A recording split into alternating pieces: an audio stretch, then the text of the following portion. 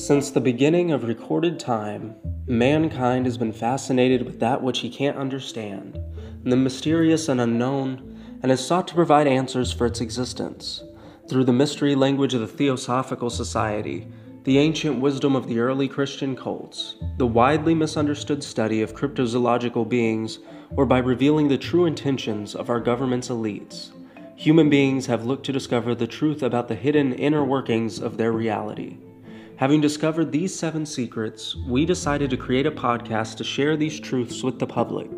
Whether it's shadow people, demons, and a secret intergalactic government, or angels, prophets, and a new great awakening, we've got you covered. Welcome to the 7 Secrets Podcast.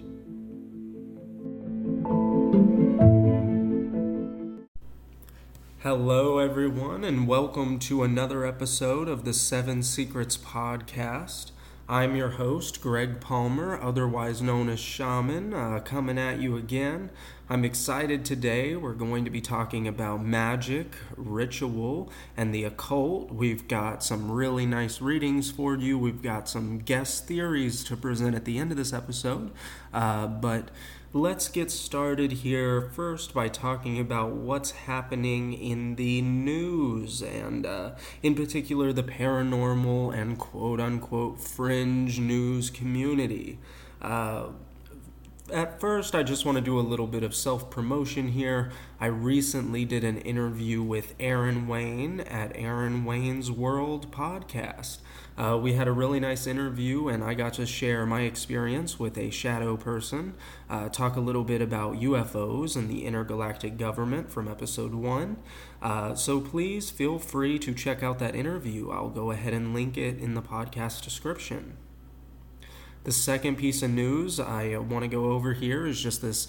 I just briefly want to go over this article I found on plants and how we have apparently been teaching spinach plants to send emails about various chemical composition in the soil. It seems that this article is going a lot into how we have begun to teach plants to send certain information over email, and we've begun to be able to assess that information. And what I want to point out about this article is just that once again we are coming back to this debate about plant consciousness in the scientific community.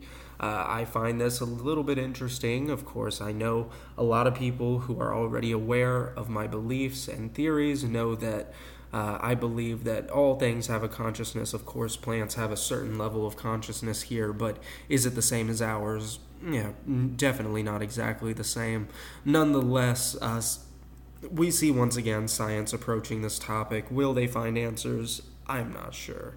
But you can find the link to this article about our newest advancements in plant consciousness and in the podcast description. And that pretty much sums up all of the news for this episode of the 7 Secrets Podcast. So our topic for today is going to be magic. That's magic with a K. Ritual, these sorts of phenomena that are associated with magic and ritual, altered states of consciousness, gnosis, these sorts of things will be the topic of discussion for today. And I guess the first thing I'll get into is what exactly is magic. And for the most part, we're going to be referring to what I like to think of as magic with a K. This has been used by several different individuals and organizations, including Aleister Crowley,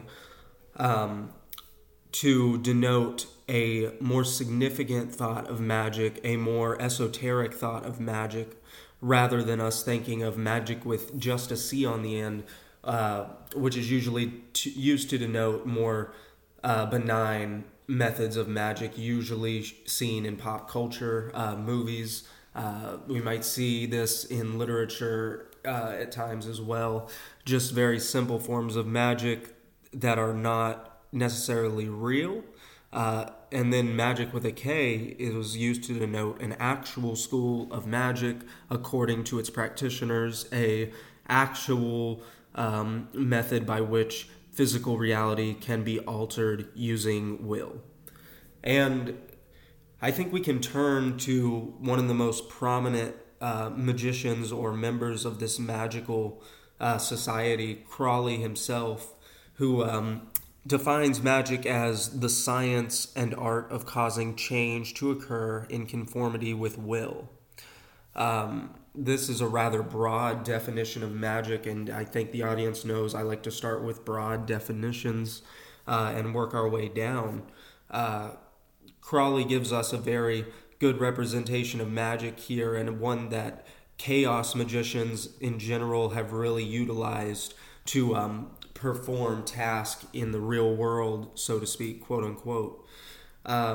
Chaos magic in particular seems to have a handle on this idea of exactly what magic is and how it operates. One of their theories is that in order for magic to occur, the practitioner must undergo a certain state known as gnosis. And in this state, the individual enters an altered state of consciousness, and in this altered state of consciousness, their mind is able to bypass that conscious barrier and enter the subconscious mind. And it is from this position in the subconscious mind of the individual that magic can occur, and that the patterns, the energy patterns in physical reality can be altered. But once again, according to chaos magic, we can only enter or bypass this wall of the conscious mind when we enter gnosis, or this altered state of consciousness. Now, gnosis comes in 2 or 3 varieties, depending on what source you're drawing from, but for the sake of this discussion, we're going to talk about 2 different types of altered consciousness. The first being inhibitory, this meaning that the individual enters very deep trances, usually over a period of time, and by entering these deep trances or states is able to interact with their subconscious. Now, this can be done through very intense meditation, very intense concentration with the mind. This can be done through breathing exercises. This can be done by sitting perfectly still, using mudras with the hands. This can be achieved through hypnosis, or also in the case of dream magic. All of these are inhibitory processes of entering altered states of consciousness. There's also ecstatic gnosis, ecstatic altered states of consciousness, whereby through heavy arousal, the individual achieves a different state of being and is able to interact with their subconscious mind. Examples of this might include dancing, might include things like sex magic, or heavy amounts of pain as well could fall into this category. Now, when the individual enters these altered states of consciousness, it is also often helpful for them, according to chaos magic, to have symbols that are heavily associated with certain goals or desires, and then to transfer these symbols into the subconscious mind. It's through this process that the goal or desire of the magician can enter into reality. And one might wonder as well what part ritual plays in all of this magical discussion. And what I would suggest to you is that ritual acts as a sort of conduit for which this gnosis can be utilized. So ritual makes the whole process of undergoing gnosis easier. It also allows for that system of symbolism to be transferred to the subconscious easier. By designing a specific sort of ritual, the magician can create the state of gnosis, which they will be entering. They are able to create the conditions by which this altered state of consciousness will occur, and they are able to set up what sort of symbols will be suggested to them while they are in this altered state of consciousness. So things like the colors of candles, the time of day, the smell of the incense, or the specific prayer used or God utilized can all influence what happens in the subconscious mind during this altered state of consciousness. Now you begin to see why ritual is so important and why the whole scheme of the ritual must go in a certain pattern in order to create desired results in physical reality based on what is occurring in the subconscious mind. Now, I'd like to take a moment to read to you a section of the Equinox, which is a collection of magical writings collected by the AA, a magical organization that Crowley initiated or helped set up. And what I want to read you is an account of AA, or this sort of introduction to Volume 1, Number 1 of the Equinox. And it's supposedly written, I'm going to pronounce this name wrong probably, but it is supposedly written by the Counselor von Eckhartshausen. And it just kind of helps establish what the AA is, what this sort of magical society really is. So let me go ahead and just read to you a section from this article. It is necessary, my dear brothers, to give you a clear idea of the interior order of that illuminated community which is scattered throughout the world, but which is governed by one truth and united in one spirit. This community possesses a school in which all who thirst for knowledge are instructed by the spirit of wisdom itself, and all the mysteries of nature are preserved in the school for the children of light. Perfect knowledge of nature and of humanity is taught in this school. It is from her that all truths penetrate into the world, which is the school of all who search for wisdom. And it is in this community alone that truth and the explanation of all mystery are to be found. It is the most hidden of communities, yet it contains members from many circles. Nor is there any center of thought whose activity is not due to the presence of one of ourselves. From all time there has been an exterior school based on the interior one, of which it is but the outer expression. We can see in this writing, in this account of AA, a sort of universal doctrine beginning to take shape by which the practitioners recognize many aspects of many different world religions and cultures and many different paradigms. By utilizing this sort of universalism, they can also help achieve their goals through ritual and gnosis. You can also see that the spirit of wisdom is brought up here. That would be Sophia, according to the Gnostics. The writers were clearly very well versed in different aspects of Judeo-Christian, early Judeo-Christian sects and writings. And they use this sort of mystery language to help convey information to the audience. You see it said here that it has been a hidden community, that it's existed for a long period of time, that there have been many people that have been a part of this order. This is a sort of metaphorical society that is deeper than just the AA, that includes various members across time and space who understood these mysteries and understood this mystery language. And that is really what is being conveyed in this article here. So it is from Crowley himself that we get this sort of dissertation on this secret and metaphorical society. And I would suggest to you that this goes deeper than what we think of as magic with a K, that in fact there is some deeper knowledge at work here conveyed through sacred and esoteric text. The Bible included in this, also as well the Bhagavad Gita, the Upanishads, the entirety of the Old Testament, the Quran. We can go on and on. There's all sorts of sacred texts that convey this mystical knowledge. I think when we approach magic, then, we need to be aware of the fact that there is this grand mystery out there. And magicians oftentimes try to utilize these forces and this knowledge in order to create changes in physical reality. And to me, we begin to approach the distinction between being a mystic or a spiritualist and being a magician. A magician, in fact, uses these forces to alter physical reality.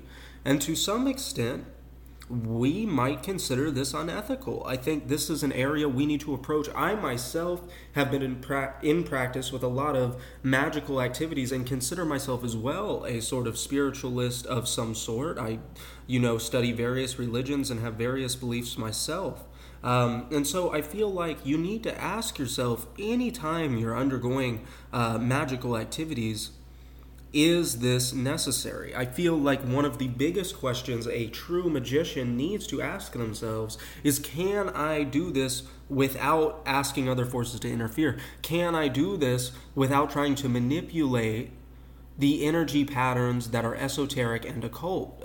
For example, if you need money, can you go out and sell something? Can you get a job? Can you promote your own psychology so that you can do better in a specific field? These are things that will ultimately contribute more to your life than trying to perform a ritual and get some deity to interfere. Now, that's not to say that magic doesn't have its purpose, and it most absolutely does. When magic is best used, when there is no other alternative, and when it seems to have been sanctified by this quote-unquote deity, when there is no other alternative, and you have communicated with these forces through divination, through prayer, through meditation, and you see this as being the best possible option, and that is very subjective, and that's left up to every individual. And I think every individual over time will come to understand whether or not what they're doing is right or wrong within fulfillment of God's plan. And the reason they will come to understand this is because, of course, this ultimate law of karma, which does exist. I do believe karma exists. And if you operate within the world of magic, you will notice that these laws exist, and they will interact with you as well, depending on how you interact with physical reality. It's at this point that I feel like I should bring up a prime example of what I'm talking about here, and it's a section of verses from the Bible, actually, and it explains that although there are these powers that exist outside of physical reality that can alter physical reality, they need to be approached in a very particular way. And what I'm going to be reading from here is chapter 12, 1 Corinthians chapter 12, from the English Standard Version of the Bible. Now concerning spiritual gifts, brothers, I do not want you to be uninformed. You know that when you were pagans, you were led astray to mute idols, however you were led.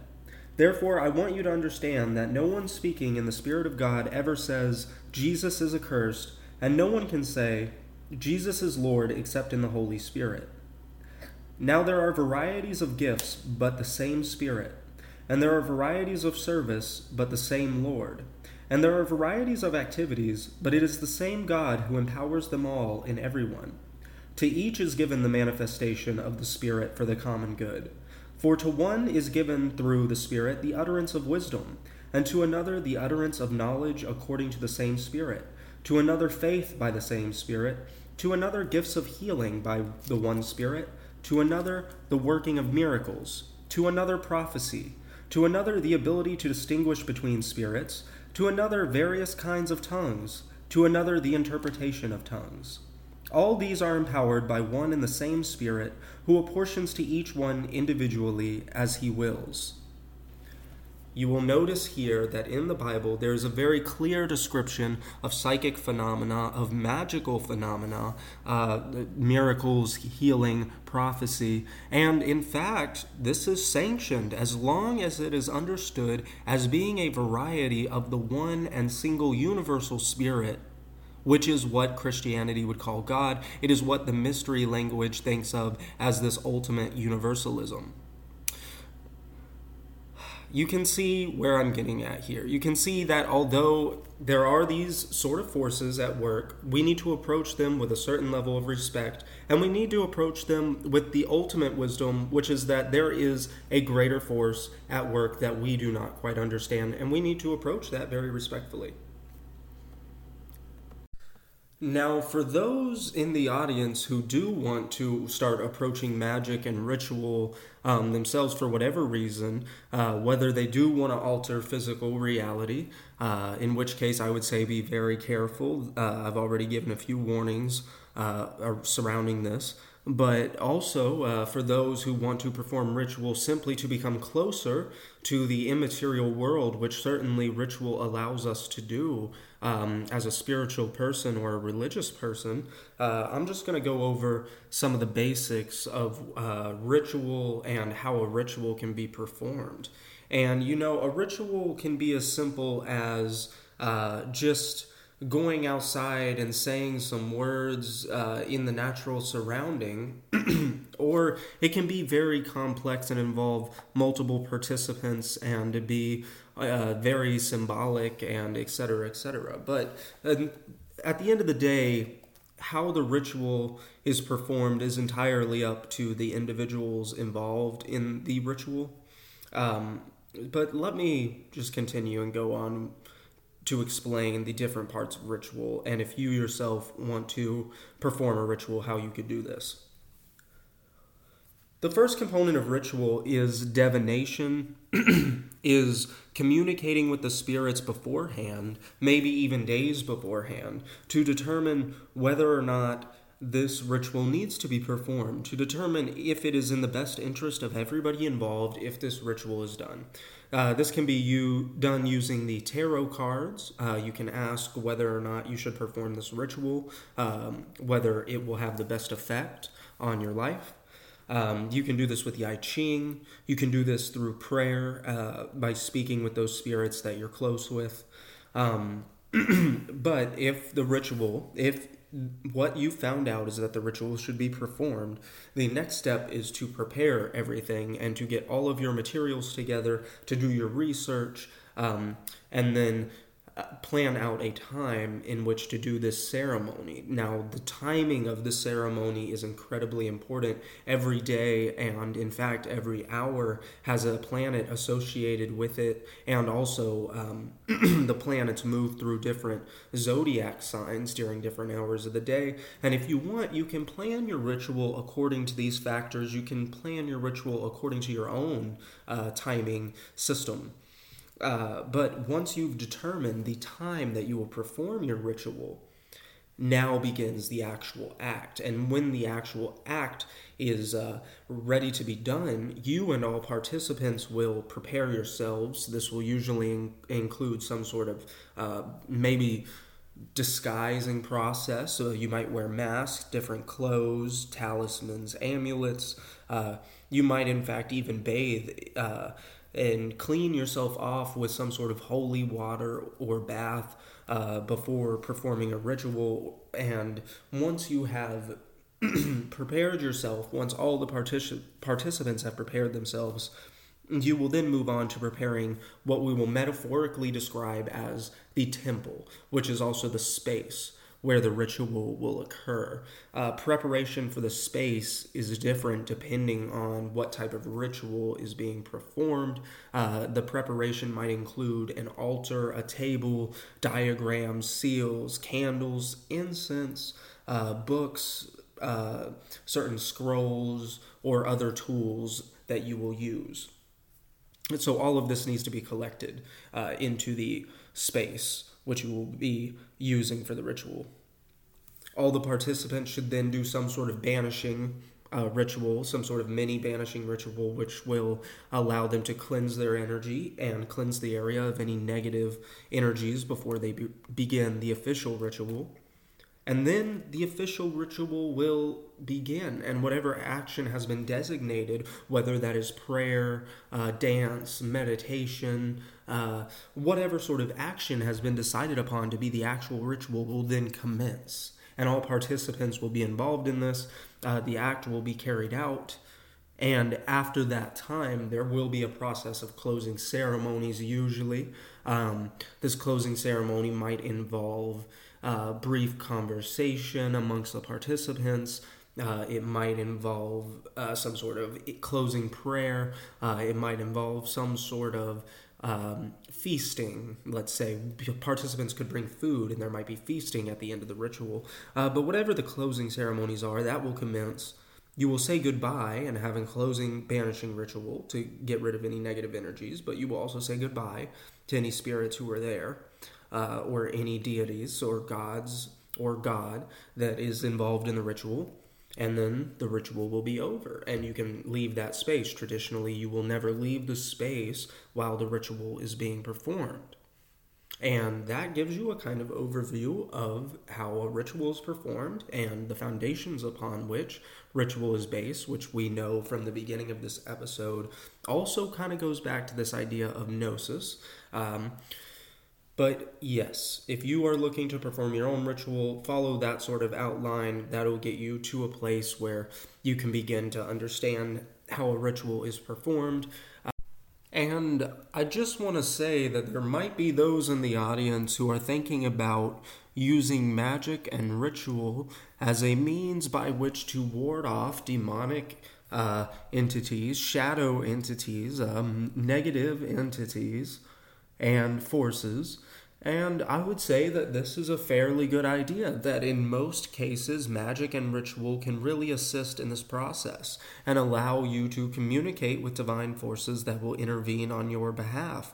I think there's a lot of people out there who are afraid that they are plagued by certain things that they cannot combat, but in fact, all of the tools are right there at your disposal. All you need to do is take advantage of this system of ritual and magic. With that being said, there are some dangers associated with this. If the magician is not prepared enough or strong enough in relation to the demonic force that is opposing them, this could have a negative outcome. So you always want to make sure that you know what you're dealing with, that you're always taking necessary precautionary steps, that you're always researching, doing as much thorough research as possible, and that you are communicating through divination before performing any sort of actions.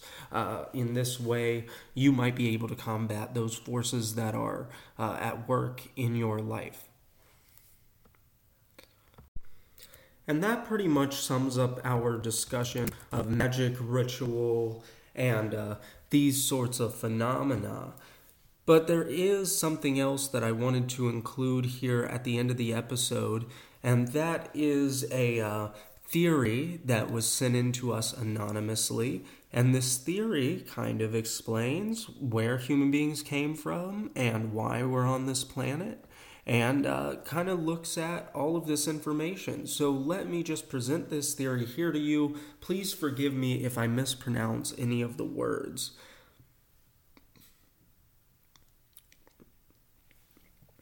Humans weren't originally meant to be the dominant species, nor were we even the first visitors.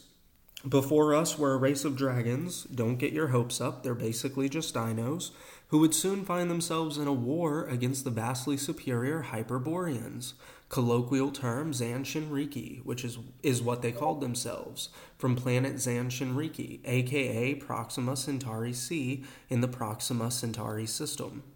The war took many years to complete, with the Hyperborean advance being stalled at first in what is now Canada due to a disease, but in the end it was a total victory for them.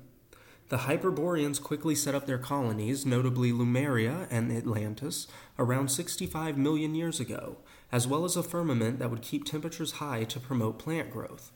The problem with this plan is that Hyperboreans are used to very cold temperatures, so they needed a race to do their work for them. They created humans meant to be a slave race and looking close to their own appearance, unnaturally white, green eyes, 3 to 4 meters tall, covered in very short, very thin hair. Then came the deluge. A few Hyperboreans came to Earth and mated with the humans. Finding this disgusting, the Hyperborean High Command decided to flood the Earth on purpose to try and eradicate the creatures. But not before a few warned a human to try and preserve his race. Everything went down almost as planned, but the humans survived. Today there is no trace of the Hyperboreans on Earth. There is, however, an old base inside the moon that still exists, as well as the Hyperboreans themselves. Another note, Hyperborean tech is based off of a special type of crystal that is semi-mechanical, semi-organic. Thank you for sending in this theory. I'm very interested in this. I also have my own theories on our origin and where we came from, and a lot of our ideas do seem to overlap here. I'm very interested in these ancient civilizations and how human culture evolved after the deluge. Thank you once again for sending that in. And thank you to everyone for listening to this episode of the Seven Secrets podcast. If you have your own story or experience that you want to send in to us, or maybe an idea or a theory, or really whatever you want to send in, you can do that. Email us at the7secretspodcast@gmail.com. Again, that's the7secretspodcast@gmail.com. Or visit us on Anchor at anchor.fm/7secrets. Here you can record your own story in your own words, and we'll feature it on a future episode. Thank you to everyone for joining us today on our discussion of magic, ritual, and all of these occult phenomena. And tune in again. We'll be dissecting more mysterious, strange, and esoteric topics on our next episode. Thank you, and talk to you soon.